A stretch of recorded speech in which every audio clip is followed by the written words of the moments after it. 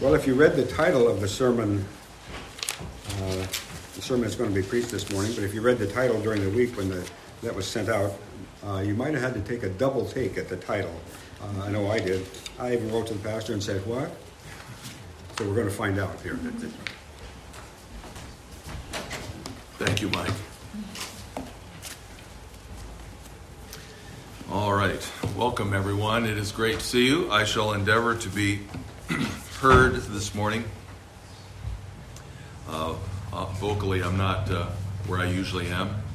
Some of you might be thankful for that. I don't know. But anyway, a little quieter, but I'll do my best to project so you can hear. If at any point you can't hear me in the back, wave until I get louder. Okay? Because sometimes I get going and I don't notice. So let me know. All right. 1 Samuel, please. 1 Samuel chapter 18. Moving on in our survey of the life of David. 1 Samuel 18. We're going to be reading verses 1 through 12. I could have read a little bit more. We could have developed a little bit more, but I kind of want to save the last couple of verses of this particular section, which really ends in verse 16. We're going to use that as a kind of a transition into the message next time. You'll see it's a little bit repetitive, and so it works out real well that way. So 1 Samuel 18, verses 1 through 12. If you're able, I would invite you to stand with me for the reading of God's holy word.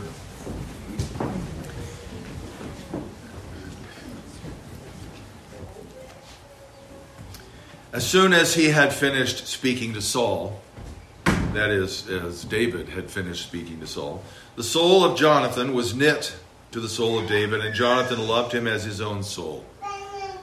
And Saul took him that day, and would not let him return to his father's house.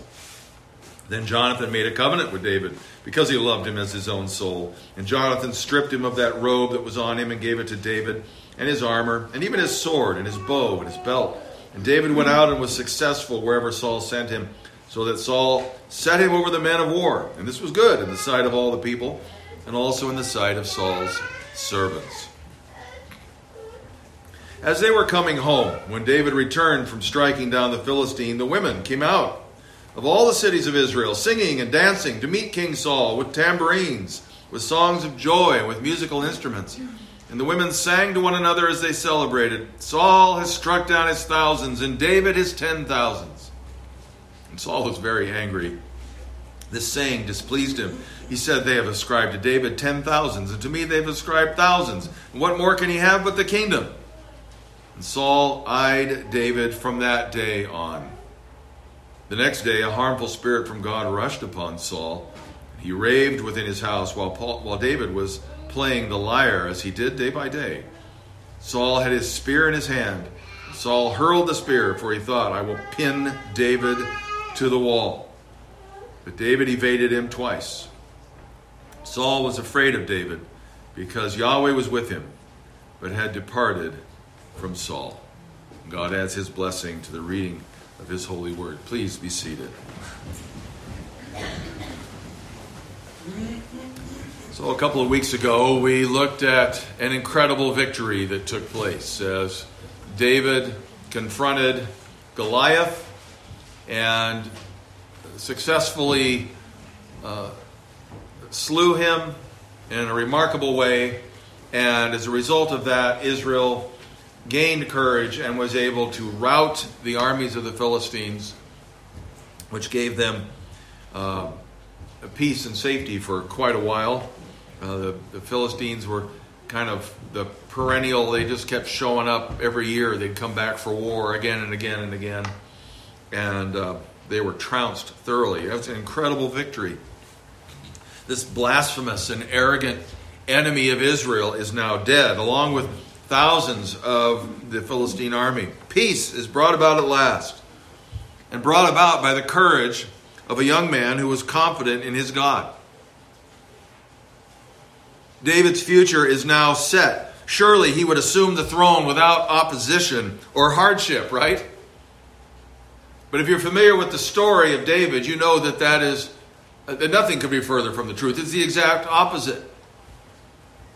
You would think that Israel, having known, once it became known at least, that David had been anointed, that he was the one, though I don't think many in Israel would have known that at this point yet. Nonetheless, you would think they would have just said, well, okay, that's the Lord's choice. That's what we're going to do. Let's honor him as our king. But in this brief passage here, which is kind of a transitional passage that sets the stage for really all that is going to happen in David's experience going forward, we're going to find out that Yahweh doesn't work the way that we would as a general rule. He didn't immediately work on the heels of this fresh victory, which is when you would think, if it were us, we would go, now's the time, right? Because height of his popularity, this is it. We're getting him in there because this is when everyone's going to accept him the most readily. Yahweh did not do that. And for David, this is really just the beginning. There would be no easy ascent to the throne. Yeah, the title. The good deed, of course, is the slaying of Goliath and the routing of the Philistines, and all looks really wonderful, and yet there's opposition that arises immediately.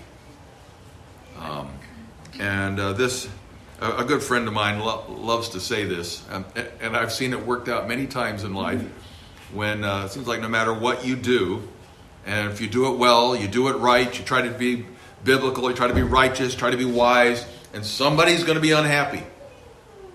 Somebody will step up to make your life miserable, and you just kind of go, oh, what's with this? And you got to wonder with David, when you see these things unfold, what was going through his mind. We're not told, but you have to wonder, did he look up to heaven and say, Father, I don't understand this.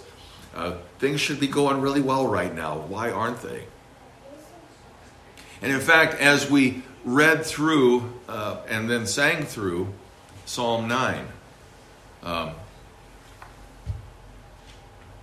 and then Psalm 34 as well. So David is an old man. You kind of, I rather expect that somewhere as he was composing those psalms, that his mind strayed back to the experience with Goliath and Saul, and seeing how, yes, even though you serve him faithfully, from among the ranks, opposition would arise. But yet, you can still see in those Psalms David's utter confidence in the hand of Yahweh on his life to accomplish all of his purposes. And so he ends up, even in the midst of opposition, in the midst of difficulty at the hands of others, there's confidence, there's joy, and there's a recognition that God's will is being done. Often I think that we look at opposition as one of the worst things that could happen to us. Anybody here like to be opposed? Anybody likes to be thwarted in their plans? Don't we just live for that? No, of course we don't. But Yahweh knows better. He knows that opposition is not the worst thing that could happen to us. And in fact, he uses it, in spite of the opposition, to make you and me into the servants that he has ordained to serve him well in this life. In a manner that if we didn't have the resistance, if we didn't have the difficulties, if we didn't have the opposition, we would probably not be very well prepared.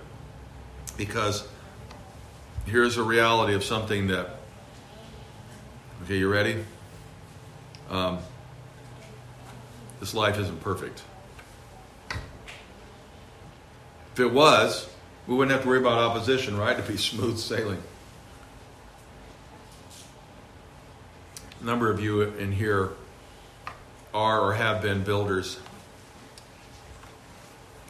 Wouldn't it be nice if every building project that you had just went absolutely perfectly?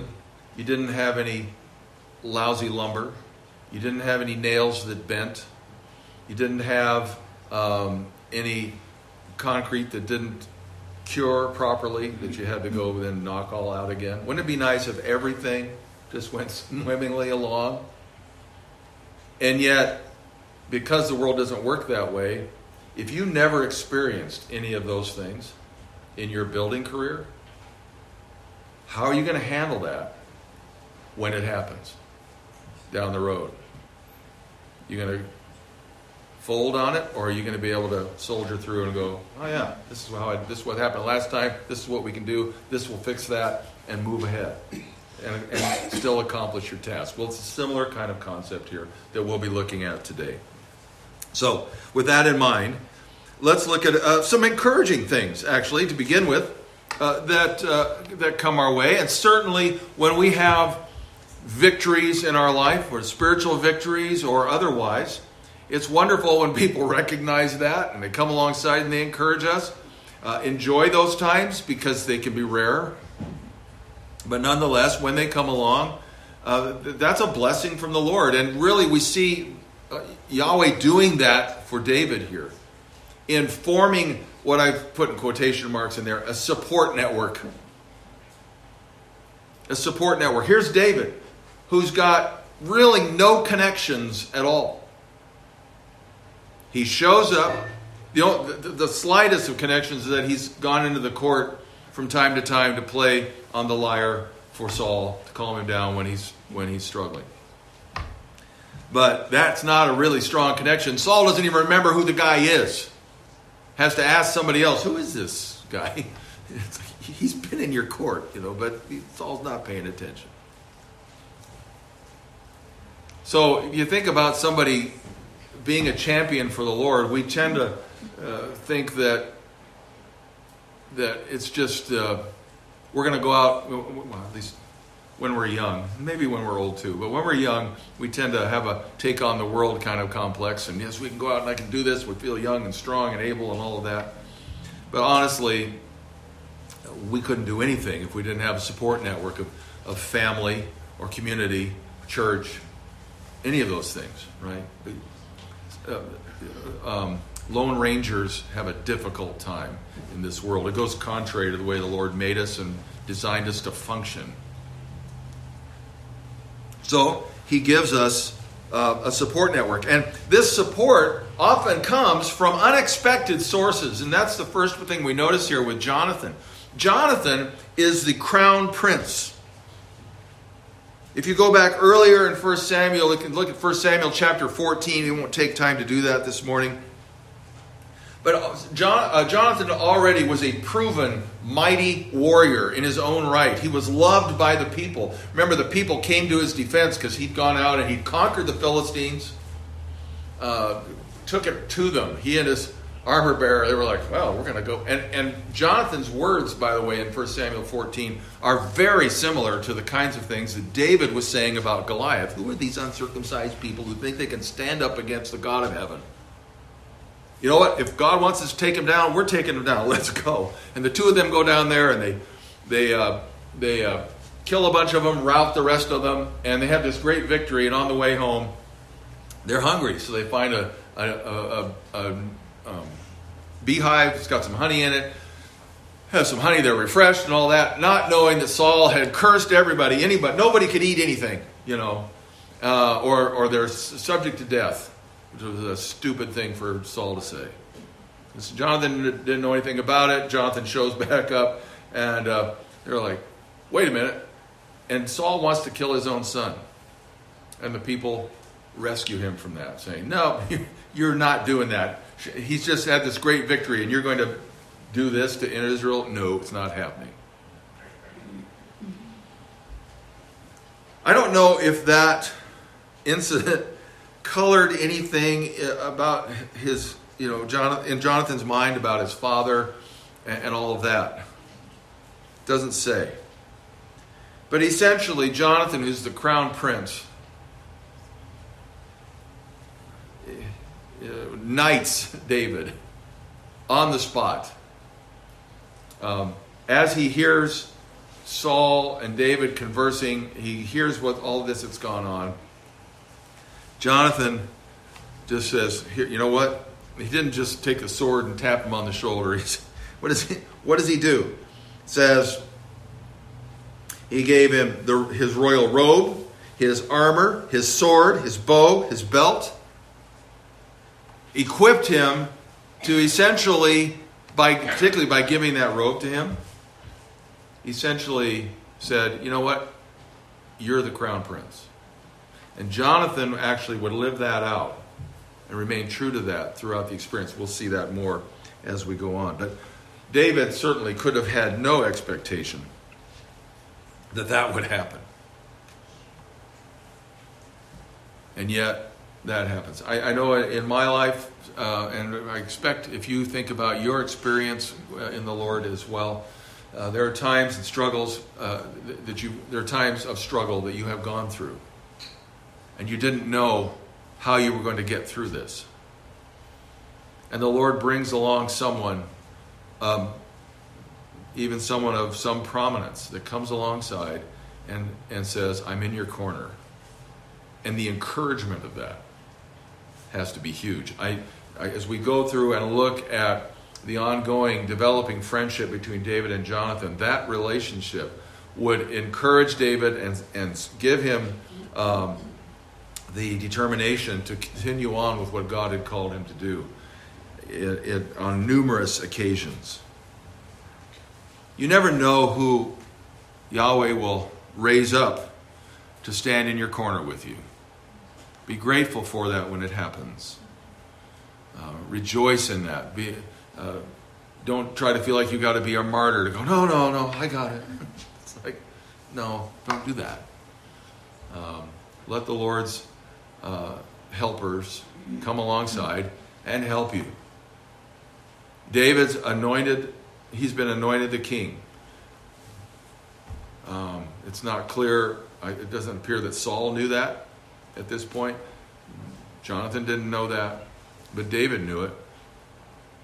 David could have gone, well, you know what? I don't need this help. I've already been anointed king. God's going to take care of me. Thanks anyway, Jonathan. I don't want, no. He enters into a covenant with Jonathan, and they form a friendship that would stand firm through every up and down that David had with Saul.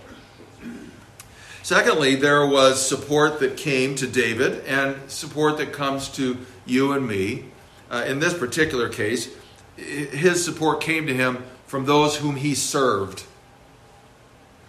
The people that he blessed by his work. In this case, it's described as the women in the cities, I presume the men as well, but certainly the women were prominent and coming out of the cities and singing and praising the Lord for their deliverance from the Philistines by the hand of David and Saul. Oh, Saul didn't feel like he got the top billing he deserved. Nonetheless, David had that support. Now, to some degree, we tend to expect that the people that we do things for and benefit will appreciate us. And to some degree, that's a reasonable expectation. But let me remind you of the title of this sermon. Sometimes there truly is the biting of the hand that feeds you. And not everybody's always happy with you just because you're there serving them. Just because you do something for them doesn't mean they won't turn on you. And certainly that would happen in David's life. But here at the beginning, the Lord is establishing this support network of the people, of the nation itself, who recognized the deliverance. And he would need this in the days to come, even though not everyone, as we will note, thought he was the greatest thing since sliced bread. Third, your support comes from your colleagues. This is why it's kind of important to have good colleagues, to think about who you work with, who you join shoulders with, and so on. I can tell you from my standpoint, just very simply, as a pastor here in this church, the constant encouragement of your elders to me personally beyond describing. To know that they have my back is an amazing thing, and gives me the strength and the encouragement to go on and do the things that I am called to do. Sometimes hard things that we're called to do. Things that if they were not in my corner, I would be really tempted to cut and run from doing. And David has that same kind of support network that the Lord raises up here. And that is, his colleagues were the military.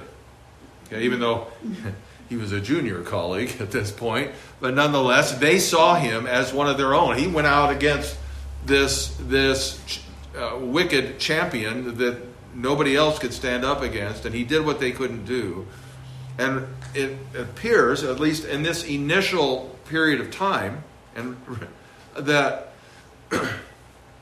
they looked upon him as one of their own.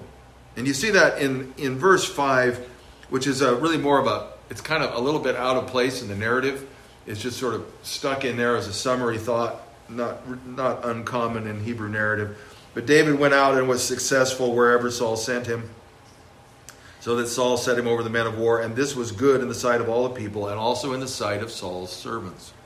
David was one of the servants of Saul. He was one of the soldiers of Saul, and the military and Saul's servants thought highly of him at the beginning. And all this sounds really great. And it is great, because David is going to need all the friends that he can get in the years to come. And interestingly, which we're going to see that Saul, who looks like he's going to be a friend at the very beginning, but then really quickly turns out not to be, Saul is the Lord is using Saul as well to make this support base a reality. David, as he flees from Saul, people are going to hide him. People are going to supply him. When he finally is able to come back and assume the throne, there's a support base already in place. It starts here. Even though, as we're going to see, David might go, this is great, we're celebrating, this is wonderful, everybody's happy. Oh boy. Reality check. David's going to benefit from the residual effects of this initial enthusiastic support for years to come. Now, let me finish the thought of how Yahweh uses Saul to help make this support base a reality. Saul's actions, not to mention David's, but Saul's actions in the days to come. Remember, he's the king, he's got all the position, he's got all the power, but his actions made it really clear in the years to come who was God's man and who wasn't. So that support base that was raised up here would have some ability to know, who should I really follow? Who should I really support? So even in a kind of it seems like a backwards way, but the Lord uses Saul's sins against David to encourage the hearts of the people as to who God's king really was supposed to be. So a support network. The Lord gives us this support network so that when we face opposition, we can stand more easily. The second way that the Lord works in spite of opposition is to use opposition, which may seem a little bit counterintuitive. If you're filling in the note sheets there, the word you're going to put in that blank is enemies. Yahweh works to send you suitable enemies. And you're looking at me now like, suitable enemies. How does that work? How does that work? Well, think about this. Think about how quickly things can change. The timeline that we have in these brief verses is, if you didn't catch it already, it's 2 days. 2 days. Day 1, David kills Goliath, is befriended by Jonathan, is drafted by Saul, enjoys the celebration of a nation. Day 2, he survives 2 assassination attempts. Things can change really fast, can't they? But what is all that about? Did Yahweh just miss something? Did Yahweh just turn off his sovereignty on day 2? Because we tend to be really happy with sovereignty when we're drafted to do great things, when everybody wants to be our friend, when everybody's celebrating all the great stuff that we did. But it's a lot harder when someone's trying to kill us to think that God might be sovereign on those days too.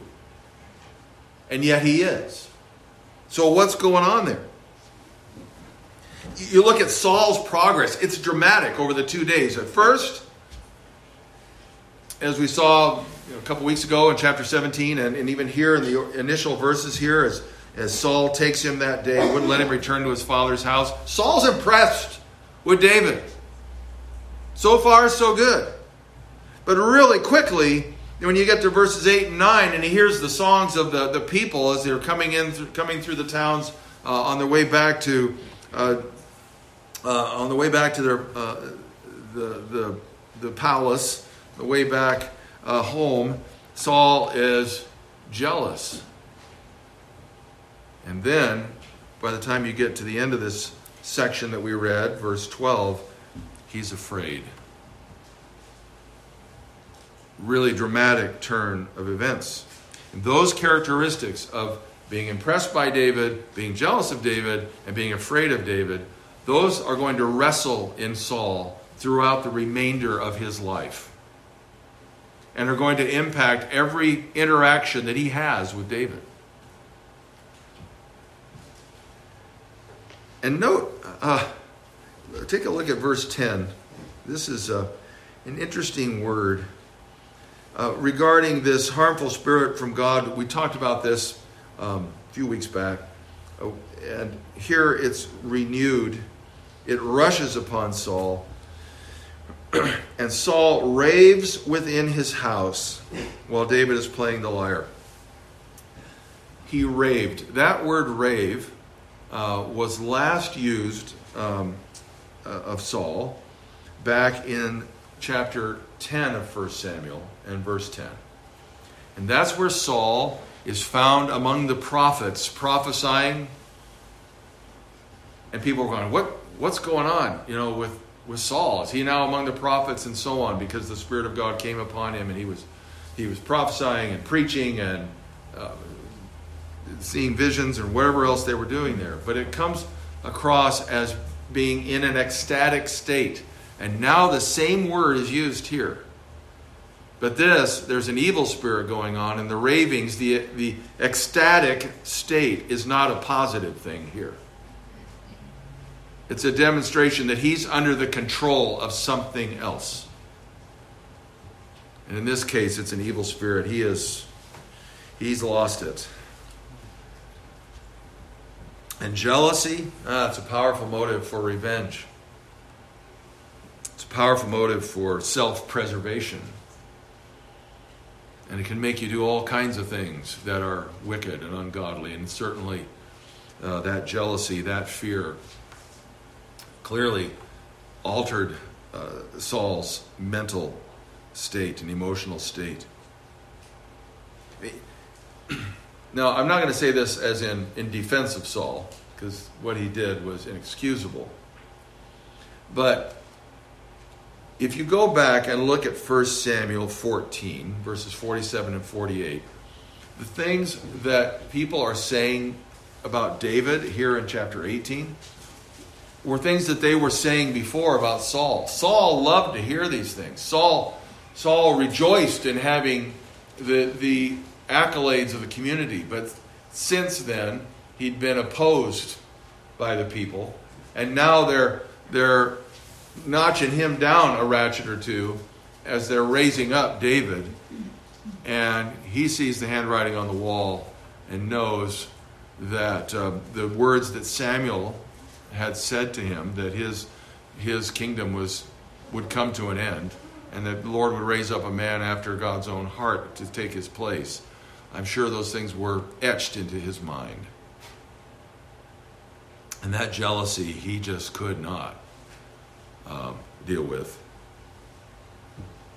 But why does the Lord allow this mighty enemy, raving or not, For David, the shepherd boy, the King Saul was a formidable opponent.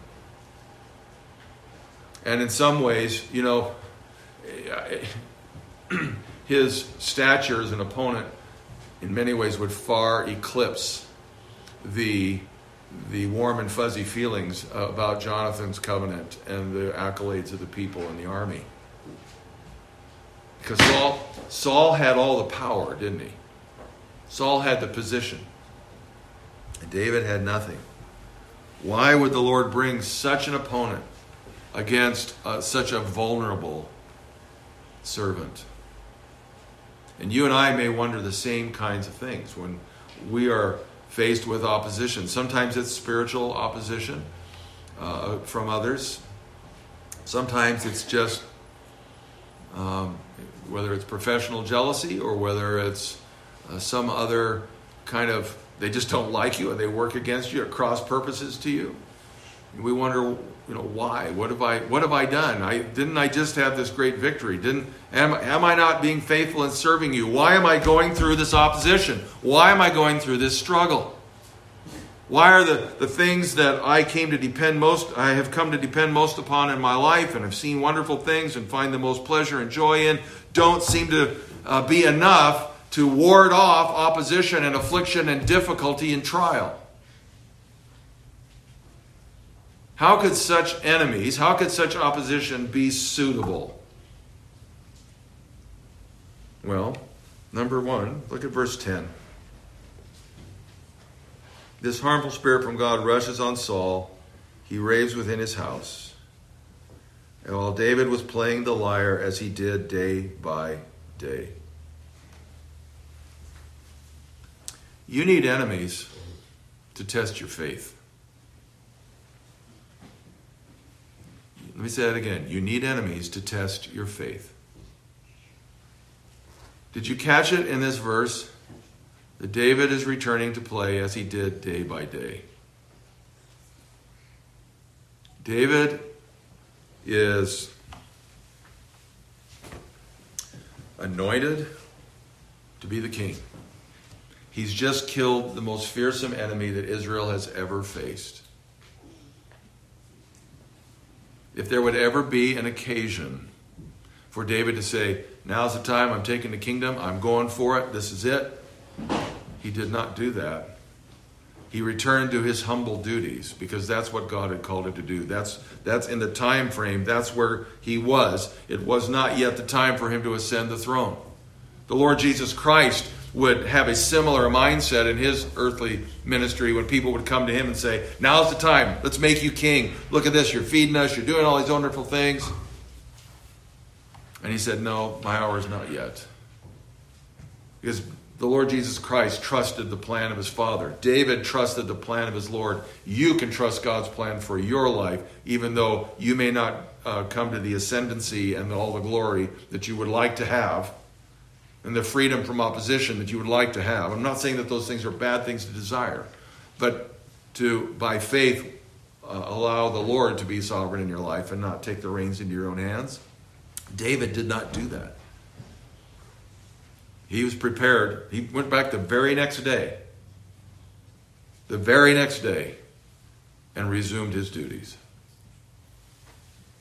And David's faith would be tested over and over and over again. You see it through the Psalms as he responds to many times where the Psalms do give you a clear indication by their titles as he's fleeing from Saul. And then other times you can surmise pretty easily that he's talking about the opposition that he's facing either from Saul or others.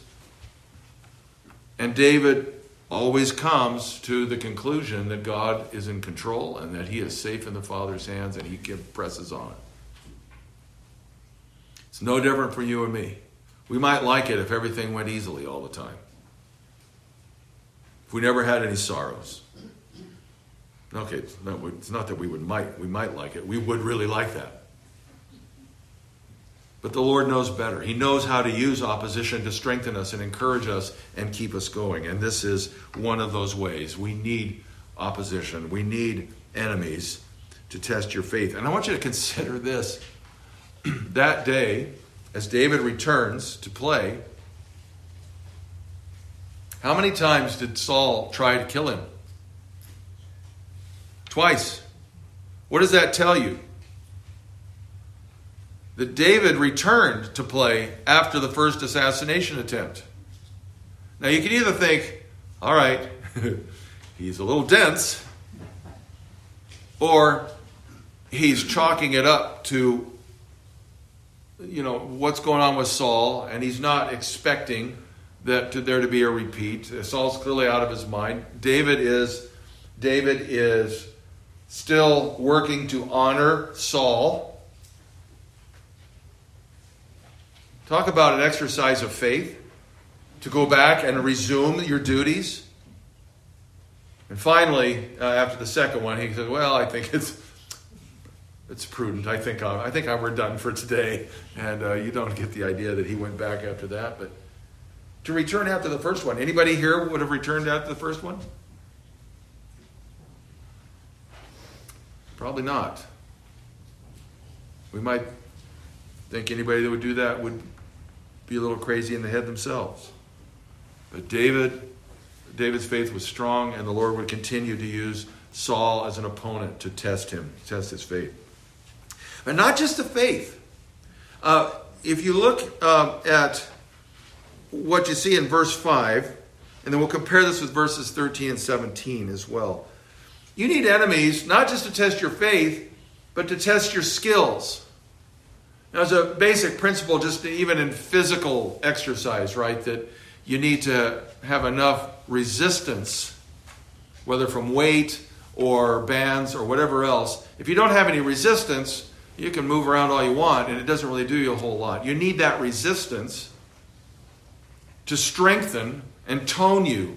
You can't just expect to go the easy way all the time and expect to make any progress. You won't. It's the same way in life in general. You need opposition. You need opportunities for challenge to test and to improve your skills. And the Lord knows that. David is not a warrior. He is a shepherd. He has some transferable skills. We talked about that. But as far as really going out there and learning, what did he know of battle tactics? And really the best way to use a sword and a shield or whatever other weapons there are, and when to use them and when not to use them, and how to arrange and order men into companies to actually be effective in the battles and all of that. David had no experience whatsoever. And what does Saul do? Immediately, Saul takes him, won't let him now. Remember, he's been going back and forth between his father's house and Saul's palace. Now, Saul just says, nope, you're with me. You're going and from that day, he begins to put him into power. And then you look at verse 5. Again, it's kind of a summary statement there. Wherever Saul sent him. Saul set him over the men of war. Remarkable thing. And you might even think it seems kind of odd. Particularly since Saul was the way Saul was. Doesn't it seem odd to you that he would put David into leadership? And yet, maybe not. Maybe it's not so odd. Look at verses 13 and 17. Saul removed him from his presence, made him commander of 1,000, and he went out and came in before the people. Sounds great. Verse 17. Here's my elder daughter, Merab. I will give her to you for a wife. Only be valiant for me and fight the Lord's battles. Sounds awesome, doesn't it? Saul's in my court. But Saul thought, what was Saul thinking? Let not my hand be against him, but let the hands of the Philistines be against him. He wanted to put David out there in harm's way so he'd be killed. Yeah. What's that? Beware somebody bringing gifts. Well, anyway, kind of the idea here. Saul is seeming to elevate him, but has wicked motives in doing so. But no matter what Saul's motivation was, he turned David into a true warrior by putting him into those positions. If Saul hadn't done that, David would have never gained those skills. at least not in the fashion that he did, and the time that he did, and in the way that he did that would make his future conflicts successful.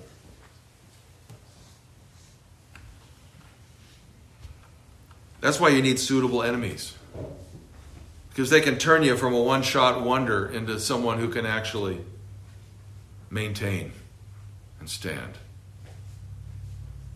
So I'm not saying that we should go, oh, great, I've got opposition. I got people who don't like me. I have people who hate me. I have people that are working at cross purposes to me. Isn't this lovely? No, but at the same time recognize that by the hand of God, He knows what He's doing, and He knows what you need. And He knows what you need to be able to do.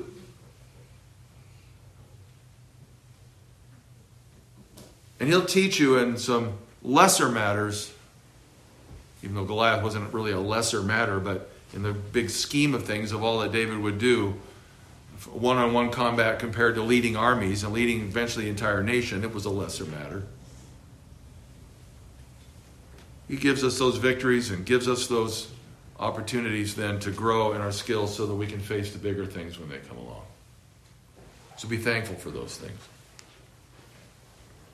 Finally, Yahweh works in this mixed bag here in this passage of both accolades and opposition to reveal your character.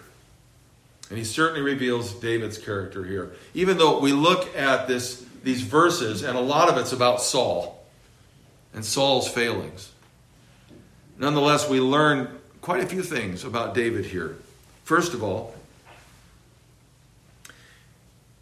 he was an admirable man. You look at verse 1, and the soul of Jonathan was knit to him. You ever run into people that you just feel like, man, we are brothers from a different mother. We just connect. We just understand each other, and it just seems like we've known each other our whole life. And I expect many of you have friends like that. I know I do. And they're a blessing. Well, that was that way for Jonathan. He looked upon David and was like, and this is my kind of guy. He functions the way a person should function. He was worthy of admiration. The people loved him. He was I didn't want to say lovable guy, because that sounds like, like he's a teddy bear or something. But he's someone that could be loved. There are people that are hard to love, right? But there are others that are very easy to love because of their nature. And David seemed to have that kind of welcoming, personal character traits that people responded to and rejoiced in. And I think probably part of that was because even though it's not really David's really not talked about specifically too much here, but you see from the way that he comes and goes with his brothers, the way that he deals with Goliath, the way that he talks with Saul, and plus if you just take the book of the Psalms, David has a tender heart. David has a caring, compassionate heart for other people. David is not just interested in himself and his needs. He's interested in other people. David never thinks of himself as entitled. David never thinks of himself as being owed anything. So he's an admirable man. Verses 6 through 8 also there is the people just respond to him so easily. Verses 2 and 3 make it really clear that, to me, that David was a trustworthy man. Jonathan enters into covenant with him. It's a two-way street. Jonathan's the initiator here, but David responds. And this covenant is something that, again, is going to last as long as Jonathan lives. And David was true to that covenant. He was trustworthy. And certainly when you look at Saul putting him in place over leadership, in places of leadership over companies of the army, even though he hoped David would fall at the hands of the Philistines, nonetheless, there was a trustworthiness about him. Again, a rookie commander, and everybody in the military there is happy about it. Does that sound odd to you? Even to those of us that have not been in the military, we know the whole stereotype about soldiers who have to put up with wet behind the ears lieutenants. Hopefully nobody was a lieutenant here. Right, but I mean, that's the stereotype. Men want to follow people who are seasoned, knowledgeable.